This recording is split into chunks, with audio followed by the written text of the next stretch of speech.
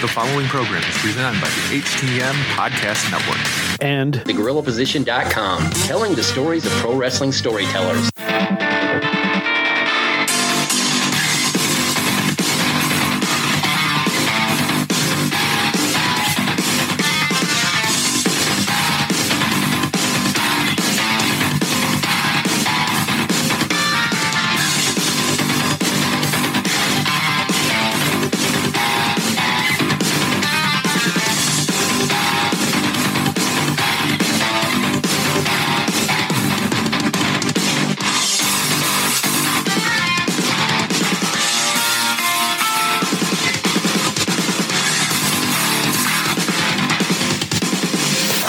All right, guys, welcome to another episode of Turnbuckle Talk, powered by TheGorillaPosition.com and a proud part of the Roar Network, and presented by the Hitting the Marks Pro Wrestling Podcast Network. We're also sponsored by Collarandelbowbrand.com, where you can get 10% off when you use promo code JKPodcast at the checkout. We're also in partnership with HypeCityVapors.com, where you can get 15% off all your e-juice for your vape by using promo code JKPodcast. Can be found on Facebook, Instagram, and Twitter by searching at TB Talk Pod. As always, I am Big Joe. I'm Carl Carafel. All right, Carl, another week has come and gone in the professional wrestling world, and unfortunately, 2 weeks in a row, we do need to address a death that has happened in the world of professional wrestling. This week, Ashley Massaro, Carl. This one's, there's quite a bit to this one, but still a lot of unknowns at the same time.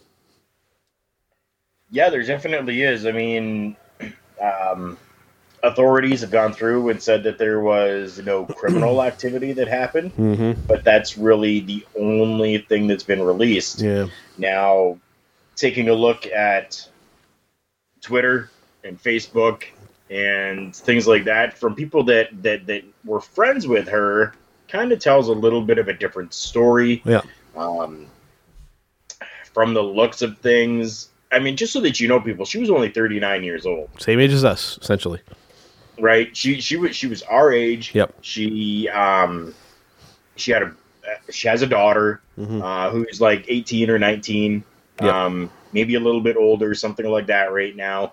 Ashley had her daughter when she was young, but still went out there and pursued a dream, became a professional wrestler. Was part of a Diva search that happened. She won that. Got a $500,000 contract for a year with the company. Stayed around for a little bit longer with the company. It never really had any significant title reigns when it comes to programming. But apparently she was, like many other famous celebrity people, affected by depression and some mental illness that happened. Yeah. We don't know for sure if this was a situation where she deliberately lost her life or what happened with this, but we know that a bunch of her friends and colleagues within the business have posted mental illness is a bitch, pardon my language, but Yep. I mean, mental illness is this, mental illness is that, you know, here's a prevention phone number. If you ever need to talk, here you go. One of the biggest ones for me is my friends, Noel and Big Vito. Vito LaGrasso, right? Both of them took to social media, and both of them said, whether you're friend, family, or fan, if you are going through something and you feel you have nowhere to turn, message us. Yeah. Right? So that's the situation kind of right now that we're aware of revolving around the death of Ashley Massaro. Do yourself a favor, actually. Go and take a look on YouTube. Find some stuff from Ashley Massaro. She wasn't the most fluid in the ring, but she could work. Yeah. She definitely could. She held her own with top stars in the professional wrestling ring. Had an amazing look to her, had a great persona. She really carried herself with such high respect for herself, yet made herself look sexy at the same time, if that kind of makes sense, right? Yeah, I mean, devastating loss, to be honest, and especially with the female workers from her time. Yeah. Yeah, they're really taking it hard. For myself, I mean, when she was really kind of, and she was very much featured, like she was very prominent, used a lot on television and whatnot. It was a time period where I wasn't really watching a whole lot of WWE specifically. She wasn't really one of my personal favorites. Subjective, you know, in-ring work kind of is what it is. I know she's very popular with a lot of people. You know, like you said, you definitely had to look in an age where female wrestling was barely on life support at that point. You know, and she definitely stood out the way that she looked, and you know, definitely had a presence. You know, and with this now, I mean, I'm just, you mentioned social media, seeing so many different things. You know, where with a person that age, and that, you know, immediately the assumption is suicide that everybody makes. And then, you know, we're seeing posts that, you know, she was looking at, you know, training to work again, you know, so, you know, there's even conspiracies that, you know, she's part of the whole CTS, that she suffered from CTS, and that maybe, you know, she was taken out before any kind of lawsuit or anything can happen with that, you know, a conspiracy around that. I mean, there's so many different approaches that I've seen to this thing.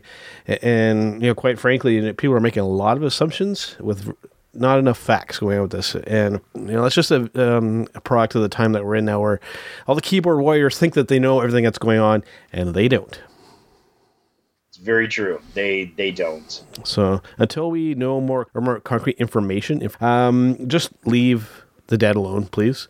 Just let her rest in peace. You know, once we find out more, then we can make more of a statement or judgment if you really feel the need to. But until then, just respect. People, just respect. That's all I can say. Yeah, I agree. Okay, so going from that to something a little bit more of a negative, and another thing, again, where people are jumping to conclusions before really getting all the information here, and this has to do with the Ric Flair health scare. Now, everybody was like, oh, Ric Flair went in for emergency surgery. This was something that was actually planned. He was actually just going to kind of get some type of procedure. Again, don't really know the information unless you have that information, Carl, that, you know, just prior to the StarCast and all this kind of stuff happening again, he just basically wanted to have some kind of procedure done. What it is, I don't know. But it was like a late life-threatening thing, and they had to rush him to the hospital. Not the case at all from what I have heard. I've heard the exact same thing as well. I mean, coming from Conrad Thompson, yep. who I mean, I was like 2 days ago old when I found out that Conrad Thompson is actually part of the Flair family. He's like a son-in-law. Yeah. Right. So we're looking at Conrad Thompson, who's gone out there to say, people, calm down. It was just a procedure that he was going in for. There was no rushing to the hospital. Mm-hmm. His wife as well went to social media and pretty much said, listen, this has been planned. This is a scheduled thing that was supposed to happen. He went in day early, pre-op, do all of this, get everything done and figured out before the surgery, mm-hmm. and that's all that it was. There was no emergency rush to the hospital. Yeah. You know, so again, like I said, just people jump into conclusions, and I get it. You know, a lot of these quote unquote news sources and whatnot, they're looking for something to get people talking, to get those clicks and get people going to their sites and whatnot. I totally get it. But, you know, it being people like you and I, you know, doing a podcast, we're still we're still essentially the media. We're reporting about things. I think some people are just they're reaching for stuff. They see something very marginal kind of happening, and then they embellish it to get people interested to click on their stuff. And I get it, but at the same time, you know, we need to, again, like I said with the Ashley Massaro incident, and now with Ric Flair, like, we need to show a little bit more respect with these kind of things. I get the wanting to get attention, but this isn't the way to go about it. My opinion. 3 biggest things that sell in this world: controversy, sex, and death. Harsh realities. Yeah. I get it. Okay, going from that to probably the bulk of the discussion of this podcast. And of course, we're recording on Monday afternoon here. We're one day essentially removed from Money in the Bank. Now, before we kind of break down most of the matches here, overall opinion of the show in general. The show was on fire. Mm-hmm. Legitimately, I think for 2019, this is their best show that they have done so far. I mean, WrestleMania, of course, it's got the huge grandeur and it's got, all of that going for it, right? When I talk about pay-per-views for 2019 or for 2018 or for whatever, I never include WrestleMania because it's always going to be the biggest show, right? Not necessarily the best show, but it's going to be the biggest show.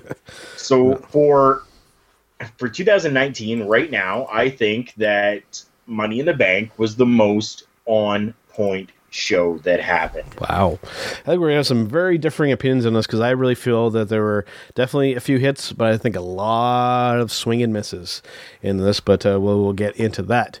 So first of all, we had a bit of an odd match. This was on the pre-show. We had the Usos in a non-title match against the team of Daniel Bryan and Eric Rowan. The champs getting clean pinned, specifically Daniel Bryan getting pinned clean in the match.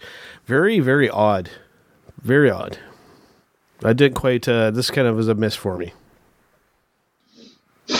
But why? They're building a story right now.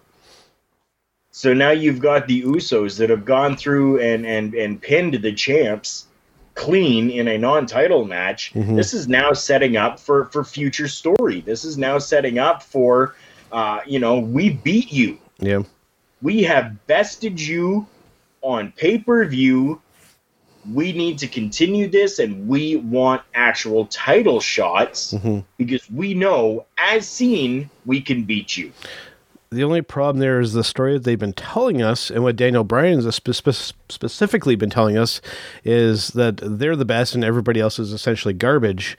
And then now this has happened, and it just now we're wiping the slate clean and we're starting again already. Because he basically came on and said that the tag team division is a joke. Now, mind you, this wasn't on TV. This was a thing that was done for social media. It was on YouTube, and it actually should have been aired on the TV show. But he basically called out the entire tag team division, saying this whole thing is a joke. We're the ones that are gonna we're gonna take this tag team division. We're gonna make it the main event, and we're gonna make it showcased. And it was a very good promo.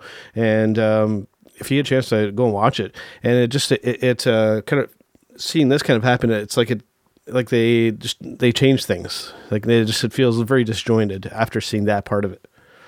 I mean, again, it's going to come down to story. It's going to come down to being able to do promos. It's going to be able to come down to seeing more in-ring action from them. You've got Daniel Bryan that's gone out there and put out there that we're going to take this division and make it something because right now it's nothing. Mm-hmm. Well, then you've got the Usos that have now come in and just beat them. So now they've got ammunition to go, you said you were going to take this and make it something. Looks like we have. Yeah. Because we've come in here now and we beat you. So what does that make you? Makes you just as you have said, and now you're absolutely nothing in this division. Yeah. Which, I mean, it's just building a feud. That's all it is. It's fuel for fire. Yeah, I get it. At the same time, it's a little confusing to watch, especially when you try and pay attention to it all. I get it in the context. If you haven't seen any of that YouTube or Facebook stuff, fine. But when you've seen this all other stuff, it makes it very confusing as a viewer to figure out what the hell is going on.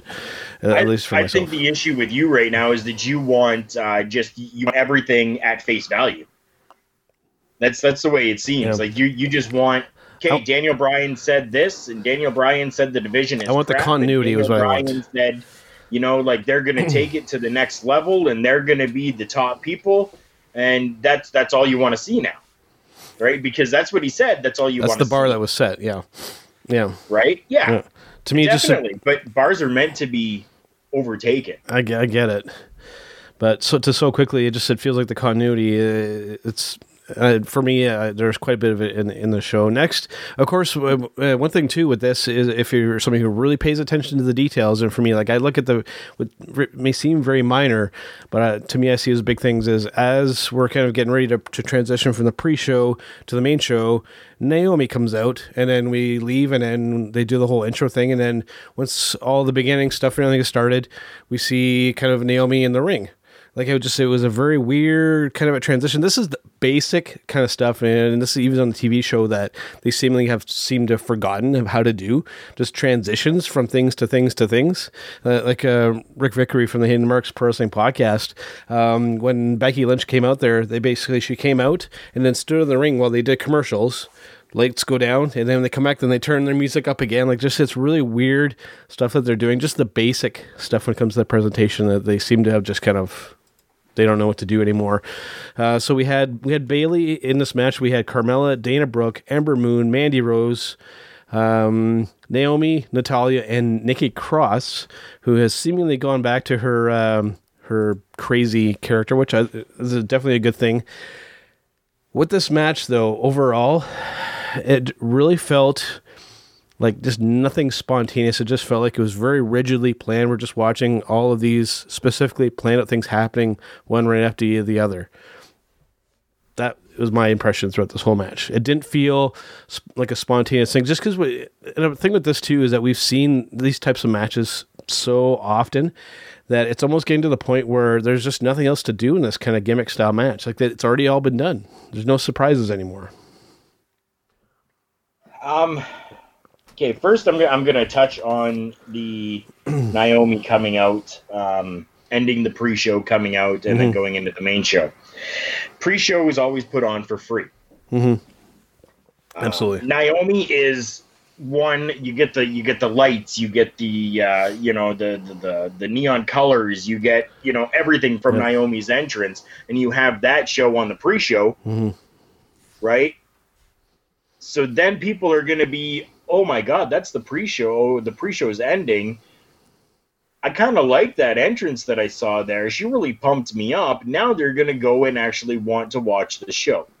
So there's that transition. Yeah. Because if you just kind of ended it, right, people are going, well, okay, that was a pre-show. Yeah, okay, I don't need to watch anything more. But you give them just that little nugget of, hey, look, this is what's coming up right now. Yeah.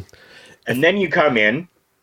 Okay, so in that aspect, I get it. If that's the case, though, they should have just showed her. They should have done it like what they used to do back with Stone Cold in the day, where they just show him walking around in the hallways and the locker rooms and whatnot. Just show them, okay, this Stone Cold is coming out, and then we take a break and we come back, then his music hits and he comes out, right? That always felt like a great transition that they did. That they could have done something very similar to this, where they just show her, we're leading up to that. Oh, it's her coming up. And everybody knows what her entrance is. So you build up the anticipation instead of just showing it right off the bat. But that's the thing. On a pre-show, not everybody knows what her entrance is. At this point, don't we all though? If you're a regular viewer, that's exactly it. If you're a regular viewer, yeah. They are trying to put a free pre-show on there for those who are not regular viewers, right? Because their pre-shows go to Facebook. They go to Facebook Live. They go to YouTube. Yeah. They're all over the place. They're saturating themselves with these free pre-shows that they have to appeal to who hasn't seen this before. Yeah. So then you're going to get, you've got your 100,000 people, let's say, that are the regulars and are going to be watching the pay-per-view. But then you've got these 10,000 over here that have never seen this before. Yeah. So just to show, Naomi walking around in the back, as you've kind of said, does absolutely nothing. But if you show a little bit of her entrance, then these 10,000 people are going to be going, wow, that's pretty cool. I need to continue watching this now. Now, see, that has me thinking, though, because we're doing this to draw in these people. We see week to week the drop-off that happens during the show. How many of these people are seeing this and actually tuning into the show? How many people are just seeing this and just going, okay, I've seen that, and that's it? How many of them are actually, is that actually translating to them saying, okay, I've seen this, now I want to go watch the actual show? That's a real question that's an unknown. Do we know, is this having the exact desired effect that you're pitching? Because I get it, but is it really accomplishing that at the end of the day? That's the major question. And if I knew the answer to that, I would probably be doing this podcast from somewhere in Tahiti or something, and not from Brantford, Ontario, Canada. Right? But I digress. You're right. I digress. With this match, like I said, it felt very, very much planned. And there was a spot, I don't know if you caught on to this, with Carmella and Mandy Rose. And I'm not sure if something legitimate happened there, but it very much came off as a legit thing. And then Carmella was like, get away from me. You could audibly hear her say, get away from me, get away from me. Like, something happened there. And I think the issue here is that some of these girls are being thrust into this type of match when they're not really ready for it. I think Mandy Rose specifically, I'm pointing the finger at, not ready for these types of extreme matches. Not ready. What makes you say she's not ready? When you're hurting people like that. With something basic. You're not ready. But so one slip up means she's not ready. No, it's consistent. It's consistent with this kind of stuff with these girls, and I get it that they want to perform just as good as the men, but just physically, there's some things that they're asking them to do that some just either they're not trained enough well to do it, or just you physically, just anatomically, you just can't do it as well as the men can. You just can't. Like these jumping off, landing onto ladders and all this kind of stuff. It's got to be tough on some of them, especially if they're not used to it. I don't know. I mean, yeah, you're right. We're going to be having very different opinions on these things. I mean, I think some of them eventually could. Slips up once means they're not ready. Because somebody has slipped up means that they're not ready. And then, no, I think that's BS. Mandy Rose is definitely ready. I don't know. Right? I disagree when they first introduced, the different ladders and stuff like that, going back to the ladder tag team matches, Lita was in there doing all of that. Yeah. And then it transitioned to, having Trish Stratus in there and doing stuff, right? Yep. And I mean, it transitioned to all the other women coming in there and doing stuff. And yes, you always had your little botch that happened. Yeah. Definitely you did. But that doesn't mean that they weren't ready and that they shouldn't be in these matches now because of that. It's all a learning curve. Especially if there's no way to train for a ladder match. To be fair, you had mentioned Leah, though. She'd been doing that for years down in Mexico and stuff when she was training with Rey Mysterio and all those kind of guys. She had some experience doing that kind of stuff. Some of these girls, this is like the first or second or maybe possibly third time they've been doing this. And I get it. They want to get in there and mix it up and show the boys that they can do it. But to a certain extent. I mean, there's a high probability of injury in these kind of things. High probability. There's a high probability of injury in these things with the men as well. Just because they're women doesn't make it any different. For me, just they haven't done it enough. To me, that's the X factor there. Just the inexperience in these hardcore extreme type matches. And I get it, they could maybe eventually get there and with the right people, but it's tough for me. It's tough for me. And people, well, this ties into the other kind of stuff too, but for me, people were very surprised with Bayley winning. I kind of seen it coming a mile away, but we'll get to that a little bit later. Of course, Bayley winning that Money in the Briefcase, and we'll get to more of that soon. Then we had Rey Mysterio defeating Samoa Joe, essentially squashing Joe for that U.S. title. Wow. Yeah. That was interesting, that one. Interesting. I honestly think that we're at a point right now with Samoa Joe where he's just unhappy. He hasn't gotten a big win since joining the company, or at least from post NXT. They've just really dropped the ball on him. And I get it. I think it feels as though, I can't speak for him, but it feels as though he's just unhappy with how he is being used in the company. Not going out onto the social medias and really, complaining about it and making a big fuss about it at all. But you can kind of see it evident in his work. He just doesn't seem like the same Samoa Joe from years ago. Yeah. So, I don't know. Having Rey Mysterio go out there and squash him, it makes me wonder, is this something that Samoa Joe had said, yeah, I don't care, go ahead, let that happen? Yeah, it felt really throwaway for me. Joe, hey? It just felt throwaway, just in general for me. Like it's something that should be a great match. I mean, you have Samoa Joe, you have a legend in Rey Mysterio, and just so much more could be done with that. And just it's something that they've dropped the ball on. I just think that they're just focused elsewhere. It should be a marquee matchup at this point. But not every match can be a marquee matchup. That is very true. That is a good point. Also, we had Shane McMahon defeating The Miz in a steel cage match. Good to a certain extent. I'm growing a little tired seeing Shane in the ring again, to be perfectly honest with you. I get it. You know, he's the spot monkey that likes to ride that fine line of almost dying every time. This didn't do a lot for me. Honestly, me either. I think I'm... And a weird ending. A weird ending. I wonder if that was supposed to happen like that. That was strange. Probably. It's Shane McMahon. It's going to end how he wanted it to end. Yeah, it felt really strange. Right? Yeah. Now, I got a question for you. Say that... let's say that this was Stone Cold and not Shane McMahon. Yeah. Would you feel the same way?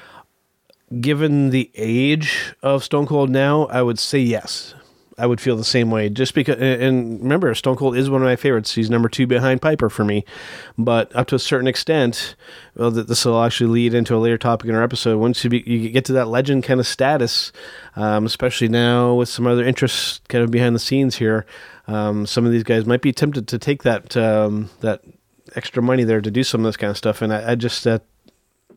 I like seeing the legends as much as the next guy, but to a certain extent. You don't need to go out there and drop from the ceiling and land on a table to wow me. Okay, you can just come out to your music and slam a couple beers together, and I am happy. Okay, you don't need to go out there and kill yourself for my entertainment. Perfect. Yeah, I mean, I just I was curious. I was very curious. Shane's done enough. Shane has done enough. He's bounced off a glass and cracked his head off the pavement. Okay, if that would have been his last thing, I would have been perfectly fine with that. All this other stuff, it's extra stuff, and you keep punching that bump card, and eventually it's going to be your last if you push it too far. That's all I'm going to say. Perfect. All right. So going from that to I guess this would qualify as the piss break match for the event. We had the cruiserweight match with Tony Nese against Arya Daivari. Honestly, I didn't really watch much of this match. Again, this was the opportunity to go grab a bite to eat and use the facility. Tony Nese holding onto the title. I can't really tell you much more about this. I really can't either. It's so forgettable. Yeah. It's a shame because the cruiserweight used to be this kind of thing, especially in WCW, where it was it was like the kind of the cherry on top of the wrestling, where we had all the main kind of stuff going on, and then the cruiserweights would come and then just put on a clinic, and you'd be like, oh, that's cool, and then but now it's just like it's the cruiserweights, fantastic, Yeah, so forgettable, you're right. And I don't know what there is that can be done to really fix that. Showcase them more. The problem is that the people in said power positions don't want to showcase them. Clearly, they don't want to. Yeah, that's exactly it. Right? But I mean, you asked the question. There's the answer. Yeah. Right. I understand they have their own show, 205 Live, on the WWE network. That thing's got to be on life support now. It's got to be on life support. But not everybody subscribes to the network. That's the problem. Yeah. So you have to showcase these guys on your flagship shows, Raw, and SmackDown Live. Yeah. Yeah, they're in a weird spot, where the week-to-week people who watch just the cable television and stuff don't see much of them, and then there's this thing that happens on the WWE network, and it's a weird kind of in-between, and they're in a weird limbo, and I fear that, their days could be numbered with that, or it might just get looped into NXT or something like that, and I could definitely see that happening at some point. Yeah. So going from that to, we had Becky Two Belts, or at the time Becky Two Belts, versus Lacey Evans, and this is one of my low points for the evening. This is one of my low points. I think that during this whole time of Lacey coming over from NXT to this, it's like it was all worrying about this character and doing the shtick of the catwalk thing and forgetting to learn how to wrestle. She looks so green in there, and that ending to that match was awful by everybody, including Becky in that one, Honestly, I think that it was just nerves. If you go, but there shouldn't be nerves at this point. There shouldn't be nerves at this point. You had all of this time to get this ready, peeling back the curtain. We know that they take time to plan this kind of stuff out, and you go out there and you can't do it. That's tough. I go back to one of our previous episodes. Have you ever been in a wrestling ring in front of a crowd that big? Personally, myself, no. Have you ever been in front of a crowd that big? I have been in front of a crowd that big, yes. To do a speech, to do something? Well, not necessarily, no. No, so you've never had the focus on yourself in front of a crowd that large. And I'm not comparing myself to her by any means. That's not the point of this here. The point is... No, definitely not. Yeah. But the point that I'm getting to is she has never been in front of a crowd working that is that large. But she should have been by now, though. She should have been by now, instead of doing this catwalk thing every single week. She should have already been kind of learning the ropes, and they forgot to, or they just chose not to. But she knows the ropes. She worked in NXT. Yeah. She's worked independent. It didn't look like it. She knows how to work. It didn't look like it. She just had nerves get the best of her. Yeah. I think you're shooting her down, which is totally unwarranted, because she got nervous, because she missed a couple of things, whatever, because things might have looked a little sloppy in your eyes. She goes out there and busts her ass all the time, and she works from the independents all the way through. She gets nervous, and now everybody's crapping on her. Come on, you go out there and do it, and see if you can do better than she did. I'm not necessarily blaming herself. I'm blaming the people booking the matches and the people behind the scenes and not getting her to work more week to week instead of just doing this walk thing. I don't necessarily blame her. She did what she could. But I think that she should have had more in-ring time from when she came over from NXT to now, and she would have maybe have been less nervous having done that. I don't know the situations behind her just doing this catwalk thing. I don't know if she was nursing an injury. Yeah. I don't know what was going on, right? So, I mean, I really can't speak to any of that, but I don't know necessarily that they really needed to keep putting her into the ring and putting her into the ring and putting her into the ring since coming from NXT. I love what they've done with her so far. Yeah. I love the whole idea of just having her come out and do this catwalk thing. I think she went out there and did a phenomenal job at Money in the Bank. I mean, I'm not going to be critical on anybody that might have gotten a little nervous or what have you. I can't be because I've been in those situations. Yeah. But it's even the you look at the ending when Lacey had Becky's shoulders down on the mat. The referee did not even have a 1 count there. Her shoulders were down for 2, possibly a little bit longer, maybe 2.5, and then they somewhat kind of flipped and then did the submission, and she tapped like instantaneously. It was a very poorly executed finish, and I'm not just blaming Becky, I'm not just blaming Lacey, and I'm not just blaming the referee. It's everybody kind of involved. It was executed very poorly. It looked very amateurish in what should have been a marquee title match. Unfortunately, it's live, and there are no second takes. Very true. Very true. So then, as soon as that match is done, as soon, Charlotte comes out and defeats Becky Lynch. And then, after that, in what I'm very surprised that people found this so surprising, because I saw this coming a mile away, way before it happened. Bayley does the expected thing that we're all expecting and cashes in Money in the Bank and pins Charlotte Flair. I'm amazed, truly amazed, Carl, that people are shocked by this and didn't expect it to happen. Can't believe it. I don't understand. I didn't expect it.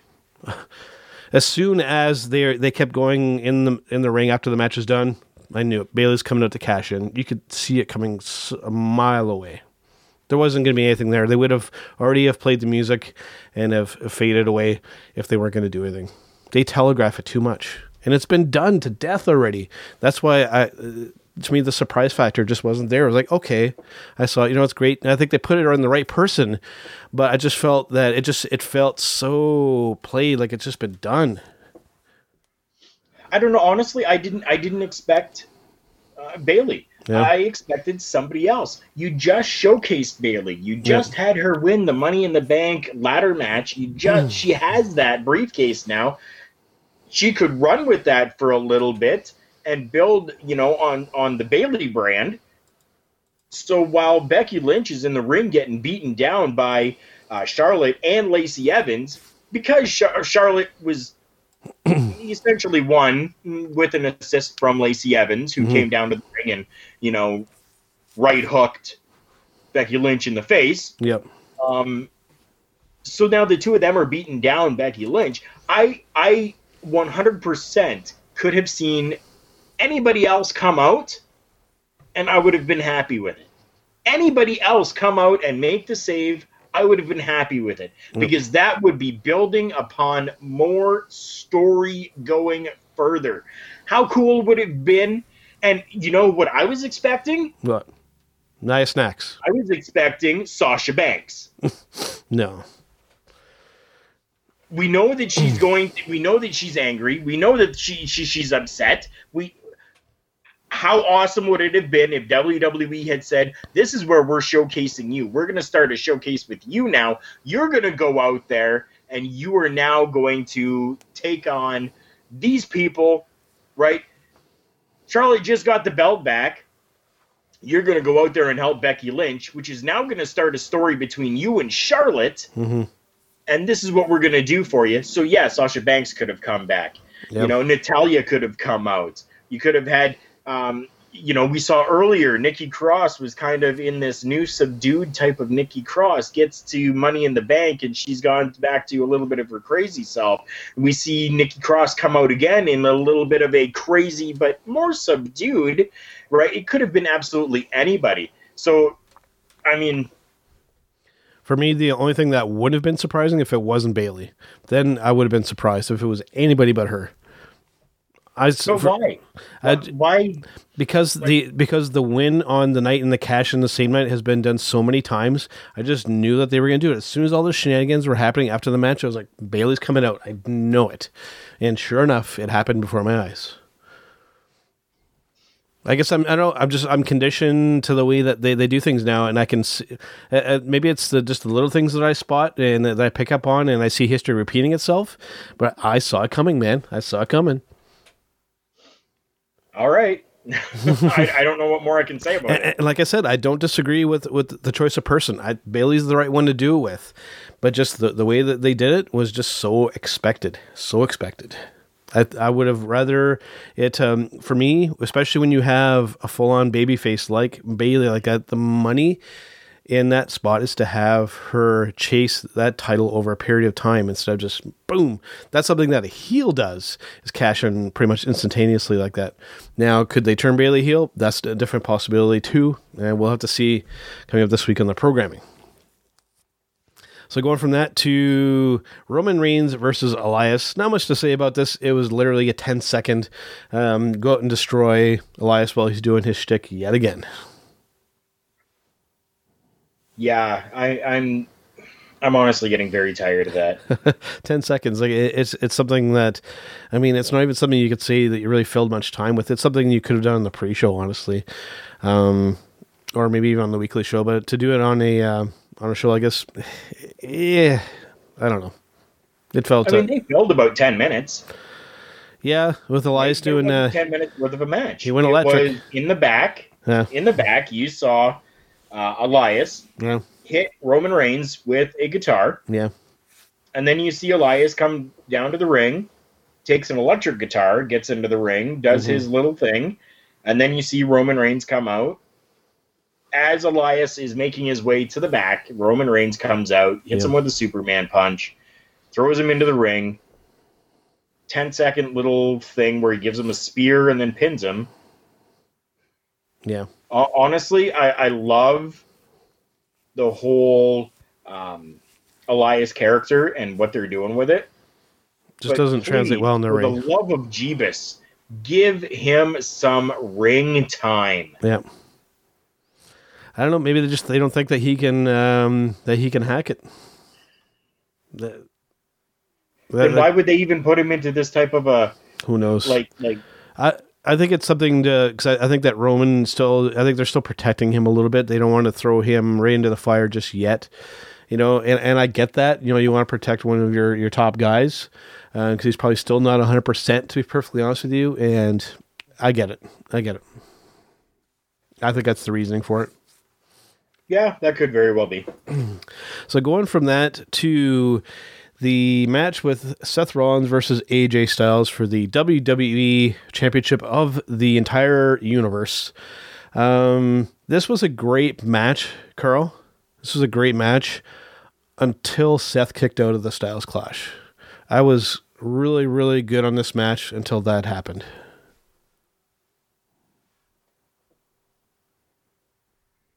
That's the only issue that I have. Because why do you always have to find a negative in something? The list of people. This was a perfect match from beginning to end.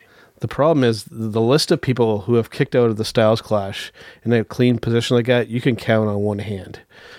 And to me, it feels like it really should be one of those moves in wrestling where it is a match-ending thing when it happens. And it wasn't. So we've already broken that. Just as you alluded to, there's a handful number of people that have kicked out of it. Yeah. So your universal champion on your quote-unquote flagship show of the company, what better way to put over that person than to have them become number 5, let's say, that has kicked out of the Styles Clash. Yeah. It's perfect storytelling in my books. Yeah, like I said, it was a great match. I feel like it's hard to kind of explain it. It's great, but just it felt like that spot that should have ended the match, or at least have ended it with AJ turning heel. I think that would have been a great opportunity to do it. I know they did the show. They did the similar to the Code of Honor and Ring of Honor, shaking the hands. I get that. I do like that, but I think that was the time to make AJ a heel. That was the time to. They may do it. Yeah. They may do it this week. They're too similar of a character, and you have two babyfaces so similar to each other. I think you need to have one of them be a foil. I don't think you do. No. I really don't think you do. Why does either one of them have to go heel? You have enough heels on the program. Yeah. You have enough. So why do we have to take, just because two guys went out there and had an amazing matchup and they're both baby faces, why do we have to make one of them a heel now? We don't have to. You have enough. Sure. Both of them, keep them the way that they are. They had a phenomenal matchup. Pardon the pun, but they had a phenomenal matchup. Phenomenal. They both put on an amazing show. There was absolutely nothing that I found flawed with this match at all. It was great. I get it. And like I said, I knew that going into this, we were going to have some differing opinions on it, and that's perfectly fine. We're never going to agree on everything 100% of the time. So going from that to Kofi Kingston, the WWE champion, versus Kevin Owens. This was a good match. It felt like, I want so much more for Kevin Owens with this whole thing. Great match. But I feel like he's been so damaged. So damaged. I don't know necessarily that he's been damaged. I mean, he's had his own issues himself. He's had his own health issues and medical issues and stuff like that. Yeah, I get it. So, I mean, again, you got to kind of figure, most of us that are hardcore fans, have seen Samoa Joe over the years, whether it's in, TNA, whether it's in Ring of Honor, no matter what company he's been with, where he has not had the amount of workload that they have within the WWE. So he's able to go out there when he was working for Ring of Honor and put on top 10 stellar matches because that's all he had to do once a week. Right?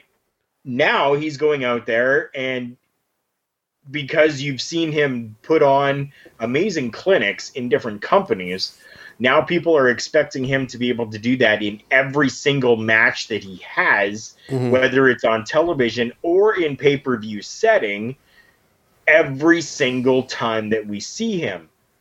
But the fact of the matter is, he's now out there working 4 days out of the week, sometimes 5 or 6 days out of the week, as opposed to just the 1 day.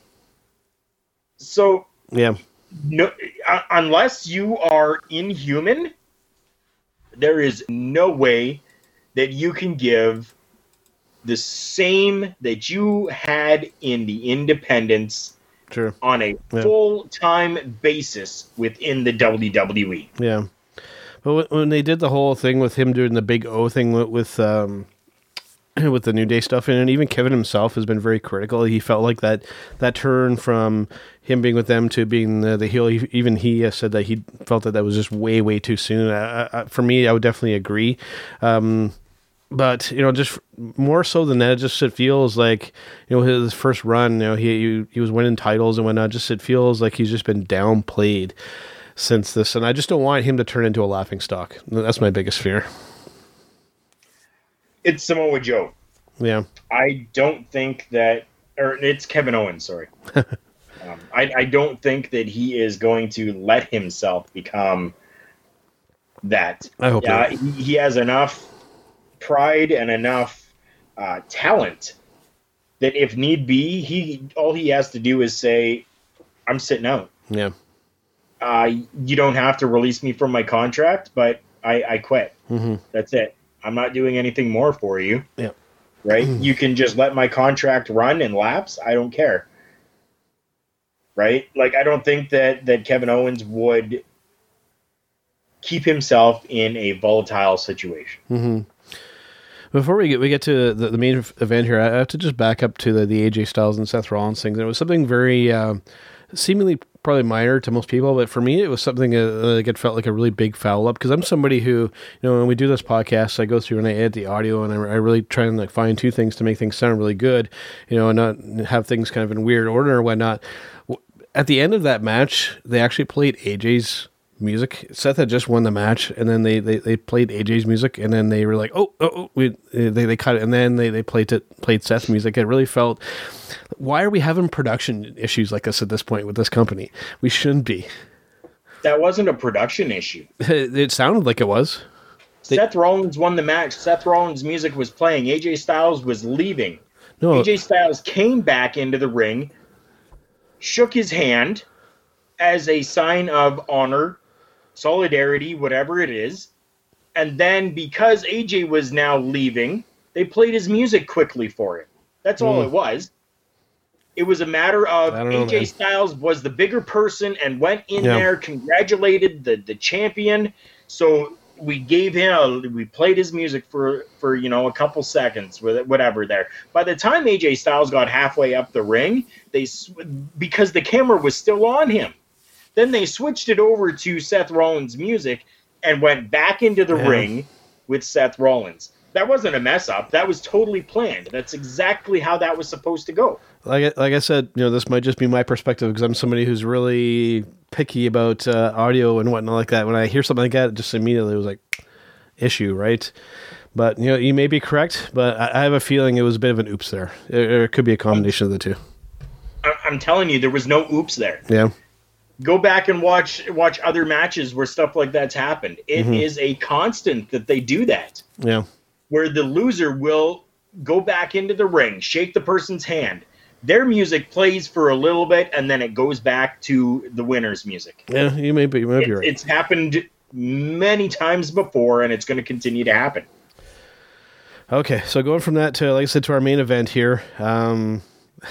This one might get a little touchy on this one, but we had the Money in the Bank ladder match for the man here. We had Ali versus Andrade, Baron Corbin, Drew McIntyre, Finn Balor, Randy Orton, and Ricochet. This was fantastic. They went for probably about, I would say, time-wise, I'd say probably about 18 minutes or so.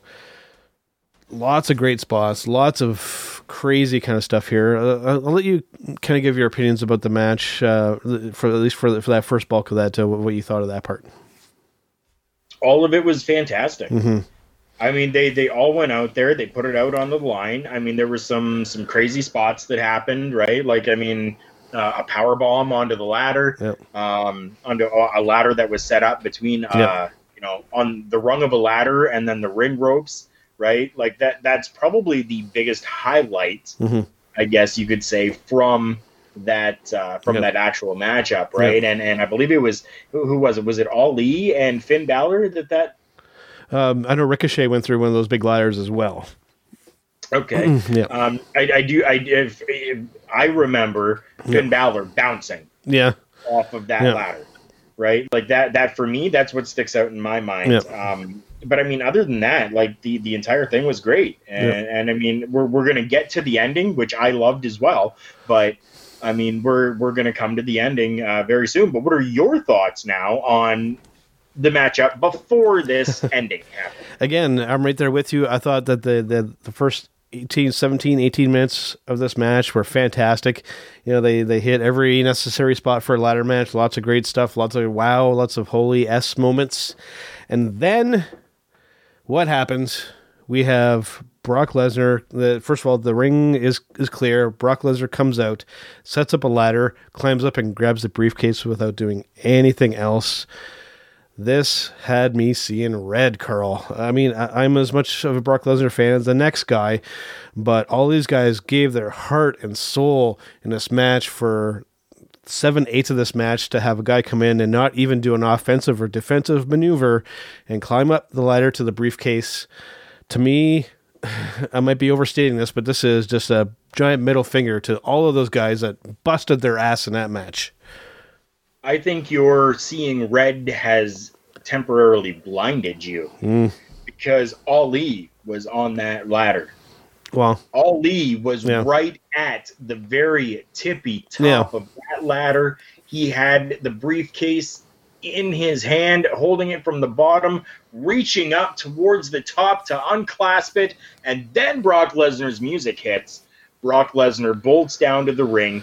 Ali standing up there in shock. Lesnar comes in, pushes the ladder over, which then there's his offensive move, takes out Ali, sets up the ladder, climbs it, takes the briefcase. I am very happy with the way that this ended. You went out there and you had Brock Lesnar doesn't need to go out there and put on a huge spectacle to get over with the crowd. He's already over with the crowd. Yeah. You had all these other guys who you can take and showcase in different aspects, go out there. They did an amazing job with that ladder match. Each one of them got to showcase something great from themselves. Now, had Brock Lesnar come in and gone on the offensive with all of this, it would have made all of them look like they are absolute trash. Yeah. But no. Smartly, they let all of them go out there and do exactly what they do and put on an amazing show, and then have Brock Lesnar come out there, do absolutely nothing to overshadow what they've done, but take the briefcase. Yeah, see, to me, it has the reverse effect. Like, especially if I was, specifically Andrade and Ricochet. I mean, I get it. I mean, you knew you were going to lose despite of everything you've had to do, but I would be just, I know beyond character-wise and whatnot, I would be so pissed to know that I did all of that only for this guy to do the least amount of all of them to win that. There's got to be some bitter feelings there. Got to be. You would think. Somebody's going to be bitter in this. Somebody. Okay, I'm going to put this out there. If you are going to be bitter over being able to be showcased in an amazing... It's not a matter of that. Money in the Bank ladder match. Let me finish. make the amount of money that you have because of this ladder match, and you're going to be bitter because you didn't win the match? You're going to be bitter because someone came in and they put the briefcase, gave the briefcase to somebody else? If you're going to be bitter over that, get the hell out. You do not deserve to have a spot in the WWE. You were there as a worker and essentially as an entertainment actor. You go out there and you do the job. If you are pissed off and upset over that and have hurt feelings, take your butt hurt and go somewhere else, because it doesn't belong in the WWE. That's what you're there to do. I understand. I understand that feeling.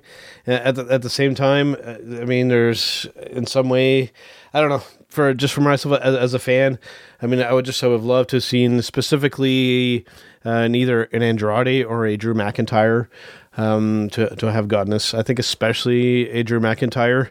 I mean, he was so forgettable in this match. Didn't really do a ton. I can't really remember anything specifically that he did. I think somebody like him, I don't know, it would have gotten so well over with me. Again, I get the whole Brock Lesnar thing, the part-time ass kicker and all that. I get it. But at the same time, it left a bit of a bitter taste in my mouth. And you feel differently, and it's all good, man. It's all good. We feel differently. It is what it is, man. It is what it is. Yeah. So this actually turned into one of the longer discussions that we had about a pay-per-view in a while. We're already at almost an hour on this recording, and mainly just talking about this. So this is a good thing.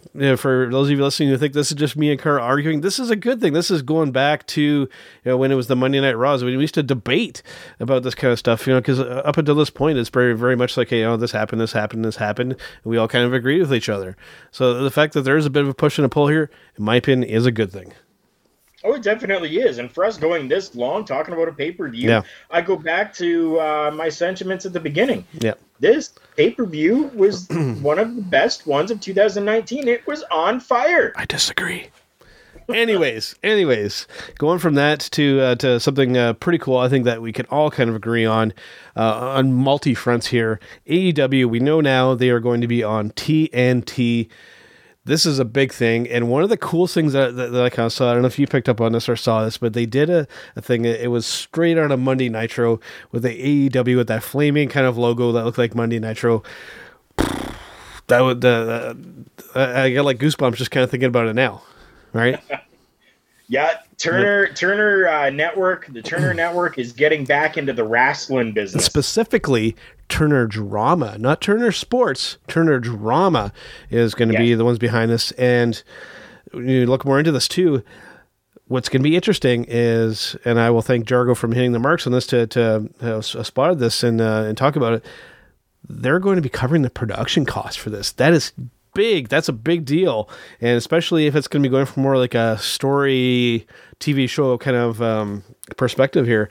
I'm even more interested now than I was before. There's still a lot of unknowns here, but we're learning a little bit more. And like Cody said, that they're going to leak things out kind of slowly and not just spill the beans all right off the bat. And I do appreciate that. And this has me legitimately excited now, because we didn't really know all that much, but we got a little bit more information to kind of whet our appetite here. The only thing that worries me with this is it going to turn into something like a Lucha Underground? I get it.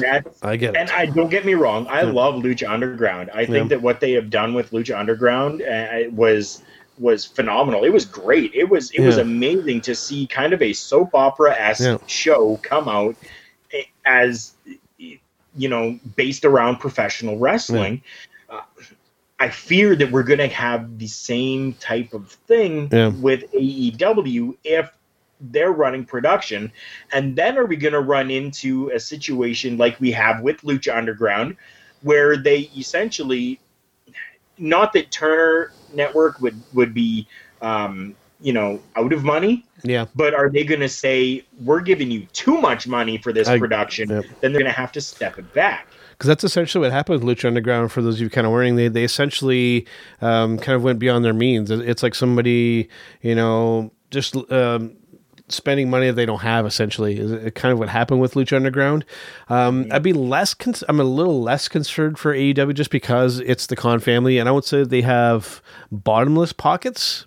But at the same time, too, this is a big deal with the production costs being covered, regardless of whether it's more of a humble kind of an ROH type of feeling, which it may be something similar, or whether it'll be like a heavily produced kind of in the can, fine-tuned kind of a thing, which I'm hoping that it'll be and not just a live presentation. I'm hoping that it is a tape show and that they really control the content and really fine-tune putting something out amazing. I think that's the approach to go to, and I think that we're likely going to probably see a Wednesday time slot as opposed to a Tuesday, which puts it up head-to-head with NXT, by the way. It's going to put them pretty much head-to-head with NXT, which is interesting because it's essentially the same demographic watching both shows. So it'll be interesting to see how popular NXT remains once this happens. Time slot I can't speak to because I haven't seen any information other than they're looking at Tuesdays because they have gone for copyrights on Tuesday Night Titans, I believe. That was very early on, though. Yep. When it comes to making it more of a taped show, honestly, I hope that they don't. Because what do they keep saying? They keep saying that they are a professional wrestling company. True. They're not an entertainment company. Yep. They are a professional wrestling company. Yep. Now, if you start to tape shows and you start to do a second take or a third take or a fourth take, you are now becoming an entertainment company and not a professional wrestling company. Yep. That's all I'm saying on that. Very true. And I think I'm excited to see either kind of approach there. So something else going with AEW here, and specifically with Double or Nothing. Now, I'm seeing some very varying kind of opinions on this, which actually has me scratching my head a little bit. So we had a matchup between Adam Page and Pac going into this thing, and it looks as though there's some type of disagreement, I guess, or basically they weren't on the same page creatively or something like that. Pac and the people of the AEW, he's essentially out for Double or Nothing from what I'm seeing. But people are saying, no, this is a work to build up a storyline for this whole thing. I'm not buying that. I think that he's actually out. I think that this guy is probably. I think he's. This is a little risky to say, but I think that he thinks that he's more special than he really is.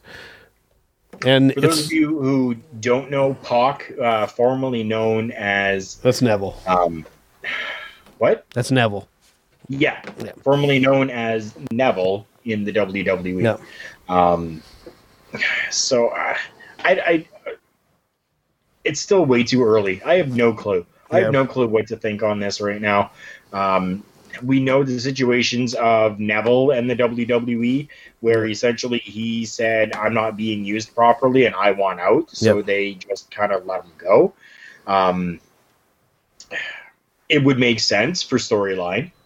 It definitely would. Right? Because the fans of AEW are...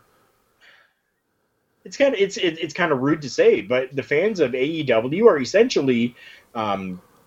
bitter WWE fans. So they're going to know and understand. You're not wrong. You're not wrong. Yeah. So they're going to know what happened with Neville in the WWE. So why not make a storyline out of it? Yeah. It's very much... this is probably as risky as I'll ever go in this podcast, but there's a meme out there where it's Leonardo DiCaprio, and he's kind of standing here and he's got a smug face on it. It's like when somebody calls you a bitch and they ain't wrong. It's kind of like that kind of a situation, And even when you look at AEW's website and you go through their roster and you go down to Pac, right below that, they almost kind of like a nickname for each guy, and you see Pac and it says bastard right under it.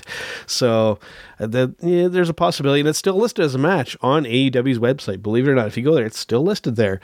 So regardless of whether it's a work or whether it's not, it's sparking some discussion, which is still creating more interest in this, which is still a good thing. Yes. So going from good things to potentially a couple bad things here, although I think the second one has changed recently. We No, there's a couple people that have asked for their releases from Impact Pro Wrestling. We have Scarlett Bordeaux and Killer Cross have apparently both asked for their release from Impact. Scarlett Bordeaux especially, that's a big blow to Impact. That's your big eye candy. That's your big female draw for that show. And I think that if you're Vince, I think you're drooling over the fact that she's out of that company now. Well, I mean, for those of you who don't know, behind the scenes, Killer Cross and Scarlett Bordeaux, they're in a relationship. Yep. Right, they're in a romantic relationship. The two of them, they're boyfriend, girlfriend, whatever you want to call them. Yep. So I wonder, and I know that there has been rumblings for a while that Killer Cross has been wanting to get out of his contract and get out of Impact Wrestling. Yeah. Is this just a matter of Scarlett saying, I want to stay with my boyfriend or I want to stay with my significant other? It's possible. And that's why she's asking for her release as well? It's definitely Makes possible. me wonder. Because we saw a similar situation with Andrade and Charlotte Flair, right? Basically, they kind of got separated there, and they were like, oh, no, and they actually allowed that to happen. It kind of threw a wrench into that whole superstar shakeup thing, but that's besides the fact. And also, there was a third name tied to this, although I'm pretty positive when I'm seeing that the situation has changed, because Jordan Grace was also a free agent. Like, I don't think she asked for her release. Her contract essentially expired, but before recording, I actually saw that it looks like she has renewed a contract with Impact Wrestling for the time being. She looks like she's still there. So thankfully, because she's one of their main talents there. And again, we mentioned it before, if you have not seen a Jordan Grace match, do yourself a favor and go and watch. She is somebody special in the women's wrestling division, not just in Impact or anywhere, just in general, the women's wrestling. She's one of the real standouts right now, and she doesn't look like your typical female wrestler. That's what's kind of intriguing there. Is that I won't say average looking is the right way to describe it. She has a different look, but she has everything that you want in a really good female professional wrestler. And just do yourself a favor and go watch, and you'll see what I'm talking about. It's one of those things that explains itself. Yeah. So going from that to something that I guess you could argue it's kind of old news probably for most of you out there, but this was something very recent for me.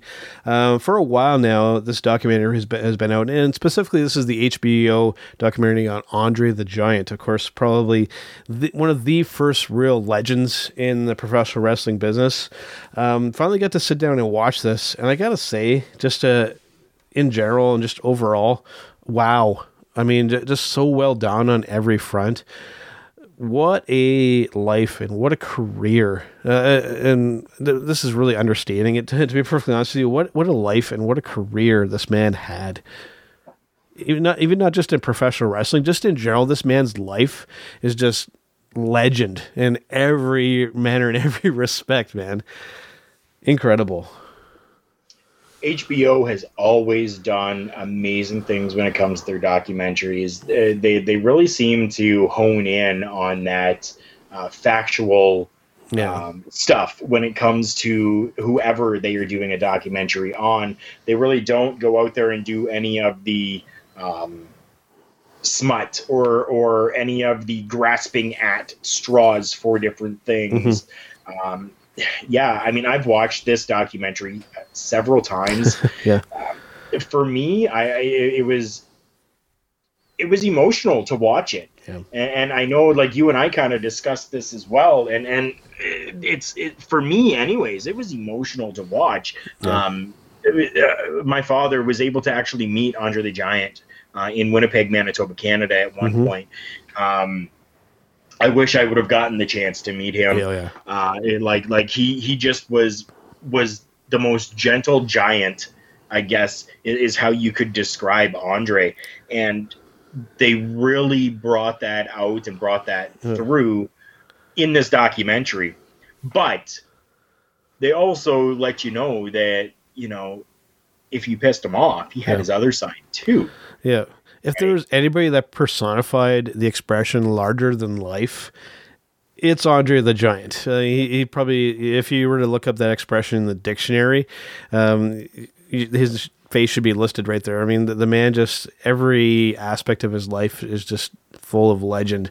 Whether it comes to his experiences in the ring, whether it comes to the issues that he had with his drinking and all that kind of stuff. So I just the man's. It's almost borderline on. It's going to turn into like a myth almost at some point. It's going to be something that I think that, as fans of wrestling, I think it's something that's always going to be talked about. I mean, the guy was the first person in the WWE Hall of Fame. I mean, and for me though, the real interesting, I thought, not to downplay anything else in this documentary, because it was all fantastic. For me, the part that really drew me in, was the match with the talking about. Yes, this is something to do with Hulk Hogan, with the match at WrestleMania 3 and some of the behind the scenes kind of stuff there. There's some, I thought I knew a fair amount of what happened there, but to learn some of the real kind of inside stuff there, I found that so interesting. And yes, it was coming out of Hulk Hogan's mouth of all people, because I am not a Hulk Hogan fan. I may have been very vocal about that, but even listen to Terry Bollea, I'll call him in this situation, because this was not Hulk Hogan talking. This was Terry Bollea talking to us here. And to hear how essentially Andre kind of dictated what happened in this legendary match, I found that fascinating.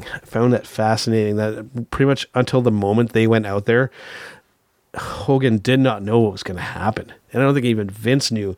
They were just, it was like, Andre's calling the shots on this one, essentially. Yeah, that's exactly what it was. Hogan goes into very great detail about that match and really gives you an inside perspective of not only the fear, but the love that everybody had for him. I mean, you loved the man so much that you allowed him to take control, right? He didn't have to. Have to at all. Hulk Hogan could have said, "I'm the biggest draw in this company. It doesn't matter what you say. We're doing things my way," right? But then you run the risk of Andre, shooting on him. Yeah, and, very weird. So you had that fear. So you were afraid of the man, but you couldn't help but love the man as well. You talk about the all of the lore behind Andre the Giant and fabrications that have been made up about him. I mean, Vince McMahon and Ric Flair talk about those as well, right? Like at one point, the news was going around that Andre had two hearts. Right. And then they talked about Andre the Giant having a second set of teeth. Two rows of teeth. His first teeth. Right. So, I mean, like, you always had those kind of out there things about him. And, of course, we'd be remiss to not bring it up, that probably one of the most comical and one of the strangest things probably about Andre was his love of flatulence, of farting. And he would supposedly let go some of the most legendary farts that any human being has ever had the displeasure to experience. Go to YouTube and see if it's available there. I haven't looked because I have the documentary, but just look up Andre the Giant farts and see if it brings up some of what has been talked about in that documentary. Yeah. So and kudos to HBO again with this. I mean, for them to go and really get a perspective from all the professional wrestlers, but also to go and get a perspective from the cast members from The Princess Bride. Yeah. He was a very big, pivotal role inside that movie, The Princess Bride. So to hear from Billy Crystal, to hear from Carrie Elwes, to hear from Robin Wright, right, about their experiences with Andre on the set, gave you a whole other perspective as well. And another thing with this too, because for a good later portion of Andre's life, I mean, he clearly knew what was going on with him, and there were opportunities to seek medical attention, to possibly at least slow the progression of what was going on with him. He chose to not do that because he was really of the mindset that this is the way that I was brought into this earth to be. This is what God essentially gave me, and he felt that that would possibly change that. Like he felt that this is a gift that he was given, and that if he were to change it, that would kind of take away from things. So he lived life on his under his conditions, and wasn't going to let anybody dictate that. And So, God bless him. And for those who know me really personally, I'm not really a big religious person per se, but I mean, God bless Andre the Giant. And, I think that this is maybe a weird way to kind of say it, but I'm going to say it anyways. The way that Andre passed away, I think was almost kind of very fitting for the life and what he had to go through. I mean, the man essentially, to break it down for you folks here, he essentially died of a broken heart, for lack of a better term. And sad to say, it almost kind of is a fitting way for Andre to have gone out. Yeah. So if you haven't had a chance to see this documentary, I mean, if you're a wrestling fan, or if you're just, if you like good documentary films, at the very least, go and check this out. I dare anybody to be disappointed by this. It's going to be enjoyable regardless. And like I said, if you're any self-respecting wrestling fan, go watch this, and you'll really get an eye into it, and you'll see what really professional wrestling was really like back then. I wish that some semblance of that could come back, but I mean, there's never going to be anybody like Andre. Never, ever again. Never. All right, Carl. So, excuse me, we are running a little bit long here, but we're going to take a brief break, and we're going to come back with our showstopper segment, and this is going to revolve around titles, and more shows and whatnot, and everything kind of revolving around that. So we'll take a brief break here, and we'll be right back. Independent contractors in the professional wrestling industry, if you're looking for a way to put the power of the media in your own hands, contact Pinned LLC.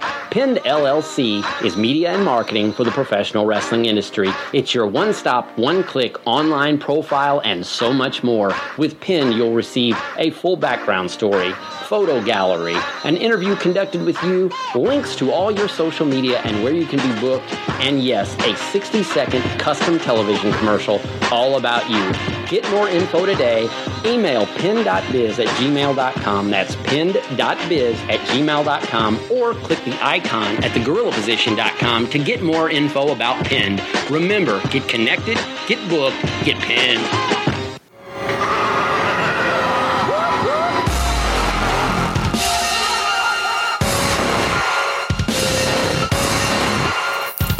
Hi, this is Avis, host of Tables, Tablets and Chairs, and you're listening to Turnbuckle Talk on the Hitting the Marks Podcast Network. Cheerio.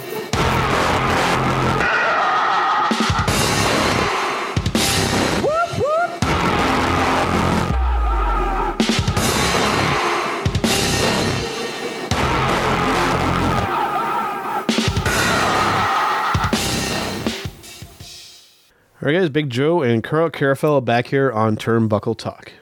Yes, we are, guys, and we have come to that special moment that we like to call our show stopper segment. Yeah. So this week, Carl, we have one that kind of changed on the fly before we hit the recording here. We were originally going to talk about something else here, but I thought that this would be better. It would kind of tie into what's been going on here, what's going to happen tonight, actually. Mick Foley is going to be unveiling a new, and I think that this term is important, new title. Not wording as a championship, they're wording as a new title. Before we get into this here, because the greater topic that we want to discuss here is, is there room for more titles and more shows and more stuff like that? First of all, this new title, what do you see it being? What's your prediction about what this title is going to be? One of two different things. You and I kind of discussed this a little bit last night. Yep. I could see, because WWE has kind of recently and quietly kind of changed back to like a TB14, MA14 kind of rating. Once in a while, I'm kind of seeing that, right? And then you've got Blood that happened last night on the show. Yeah. And then you've got Mick Foley, who's going to be announcing this. Mm-hmm. What better way now for the Fox network, who wants a little bit of edgier content, to get that edgy content by bringing back a hardcore title belt. Mm-hmm. So that's number one, hardcore championship. Number two, we just had Vince McMahon come out, and Vince McMahon decided that he was going to introduce the wild card happenings with people and the shows. So let's bring in a wild card championship that is going to be defended by whoever the holder is on main roster and NXT shows. Oof. Okay. So we've got those two. Those are my kind of thinkings after I kind of wrap my head around things. So we've got the Hardcore Championship and the Wild Card Championship. Okay. Yeah, I could definitely see those. I think half of mine kind of is similar to yours, but my other one is very completely different, which I'm happy about. So my first one would definitely be that Hardcore Championship. Mick Foley unveiling it is definitely kind of a bit of a hint there. My only concern is twofold. If a Hardcore title is going to be coming back, it needs to replace a title. It needs to not be an additional one. My immediate feeling would be replace the U.S. title maybe with it, but that's kind of a strange possibility there. And as well, that I just don't know if there's going to be enough extreme content to justify a title for that type of thing, unless they decide to go down that path again. My other thing is that this is tying into the Saudi thing, and Mick Foley is going to be unveiling a Legends Championship. I think that is the more likely thing. And along with that, I have some very, very, very large concerns about this said thing. And this ties into the beginning of our show last week with Silver King dying in the ring. He was a bit of an older kind of guy. We're going to be having Legends. We have Mick Foley here. You know that possibly with enough money, they might be able to draw him in. If we have too many of these aging legends competing in the ring, Carl, there's a potential for some disaster here. And I don't mean just bad booking or poorly executed matches. I am saying that somebody's going to die in this ring if they're not careful. If they bring in too many of these legends and push them too hard, we're going to have some issues. I can definitely see that. And I don't want to see that. I don't want to see Mick Foley or one of our childhood heroes. I don't want to see one of them go out this way. I don't. For the sake of a little bit of extra money in your pocket, it's not worth it. Very, very true. Very true. You know, for this extreme, I would rather see the Hardcore title than this Legends title, to be perfectly honest with you. Even though it may just be another additional title, I would rather see that than to see one of our heroes go out with something as foolish as doing a Saudi match for these guys and then to have them die or something like that. I know that's thinking a little extreme here, but I mean, the potential is there if not done properly. Are you figuring that you're pretty much set on the, now, what about this wild card one? Do you think that there's maybe more of a potential in that, even though it is just an additional title? Honestly, I think that there could be. I mean, how many championships are we going to have then? It's going to even more crowded, eh? As many as they want to have. I mean, you've got these people, and I mentioned it earlier, right? Yeah. If you're not happy, get out. Sure. Right? But the WWE wants to be this leading force in sports entertainment, so they're going to want to try to please as many people as they possibly can. I get it. So if that means bringing in another championship belt for 10 people that are upset, mm-hmm. Would you rather just bring in another championship for that, or would you rather lose those 10 people? Sure. Right? Like, I mean, that's where I'm seeing this whole thing, right? So that's the biggest thing. Do we want to lose people, or do we just bring in a championship that's going to appease these people for a while and let it run its course and then move on? What are the possibilities that, I won't say that they'll call it this, but I think, what about the chance of them unifying the WWE title and the Universal title? What are the chances of that? I could see it. Yeah. Definitely I could see it. I mean, it's something that's been talked about for a while, right? Yeah. I think a brand new redesigned WWE title and getting rid of the other one and the Universal title, I think that would be the high road to take. These other ones, I feel that it just makes things even more crowded and kind of convoluted. And that Legends title, which I think is a good strong possibility too, I have too many fears around that with these aging talents roughing it up in there. I would much rather see the two marquee titles just unify them, whether you want to call it the Undisputed title or just the WWE title, whatever it is, just combine them. I mean, guys are crossing over brands anyways. I don't say that brand split is totally dead, but I mean, it pretty much is essentially for especially if we're doing this wild card thing anyways, just unify the title and just be done with it. I think that's the way to go. I think so as well. I mean, that's something that we've talked about before, and I think that's a very big possibility and a good thing that they should do. Yeah. Why not? Do we really need the two different titles on different brands? No. No. Just have one championship belt, and that championship is defended across both shows. And you have more people vying for that title instead of splitting up that group. Like let's say theoretically you have 10 guys and 10 guys. Now you've already, by doing you double the number of contenders and the people vying for this title. And it makes it more prestigious and more value to it at the same time instead of splitting it. So I've always kind of felt that way. So, but even going with your thoughts there, right? Like, I don't want to see now 20 people for this one title, right? Let's bring some prestige back to the Intercontinental Championship. Yeah. You've got your 20 guys across both shows. Well, no, whittle it down to your 10 to go for the World Championship. Those other 10 are now going to vie for the Intercontinental Championship, which is the stepping stone to the World Championship, and bring that prestige back. That's a good point, too. Instead of 20 people at one title, you've still only got 10, but you got 10 more to build that other belt.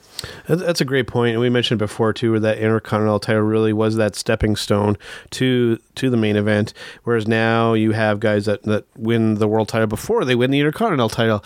So then you get that impression or that feeling where it's a step backwards, which is not what it's supposed to be. The Intercontinental title was the stepping stone to the main event. That's where you really honed your skills and you really, really worked to gain favor with Vince McMahon and everybody in charge that, hey, I'm the main event guy. I want to vie for the main title now.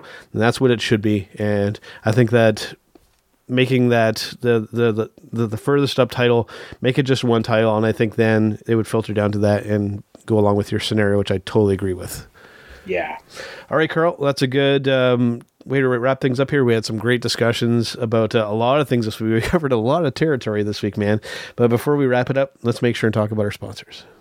Sponsors include HypeCityVapors.com. If you are a vapor like myself, go check out HypeCityVapors.com. You can get 15% off your entire e-juice purchase when you use promo code JKPodcast.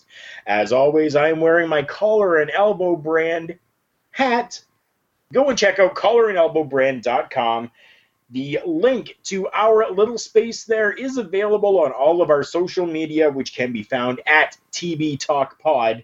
Go check out collarandelbowbrand.com. Use promo code JKPodcast and get 10% off your entire order, including any of their clearanced items. And of course, to listen to the podcast, you can find us on Podbean, which right now, actually, if you guys aren't aware, if you haven't been following our social media, we're actually in the featured section of Podbean there. And a little news break for you, Carl. We are very fastly approaching 1,000 followers on Podbean. So a very cool thing there. The numbers have been climbing since we've been featured on there, and that's been very cool. And of course, we are featured on iTunes, Google Play, and a lot of those other podcatchers out there. And as well, of course, we are powered by thegorillaposition.com and a proud part of the Roar Network and part of the Hitting the Marks Pro Wrestling Podcast Network as well, with tons of great content there to check out. Whew. That's a lot of stuff. All right, Carl, let's wrap it up, and we will see you guys on the next one. See you real soon. Tired of mainstream media lies and deception? Need a hard dose of reality? Put on your sunglasses, swallow that red pill, and tune into London Rising, your epic mix of music, news, and freedom. Tune in weekly with me, your host, Gunstar Hero out of London, Ontario, Canada, as I mix up breaking news, hard-hitting commentary, trigger warnings galore, an eclectic, epic slate of unforgettable music tracks, including metal, punk, classic rock, country, and even some hip-hop in for good measure, only on the Podbean Network.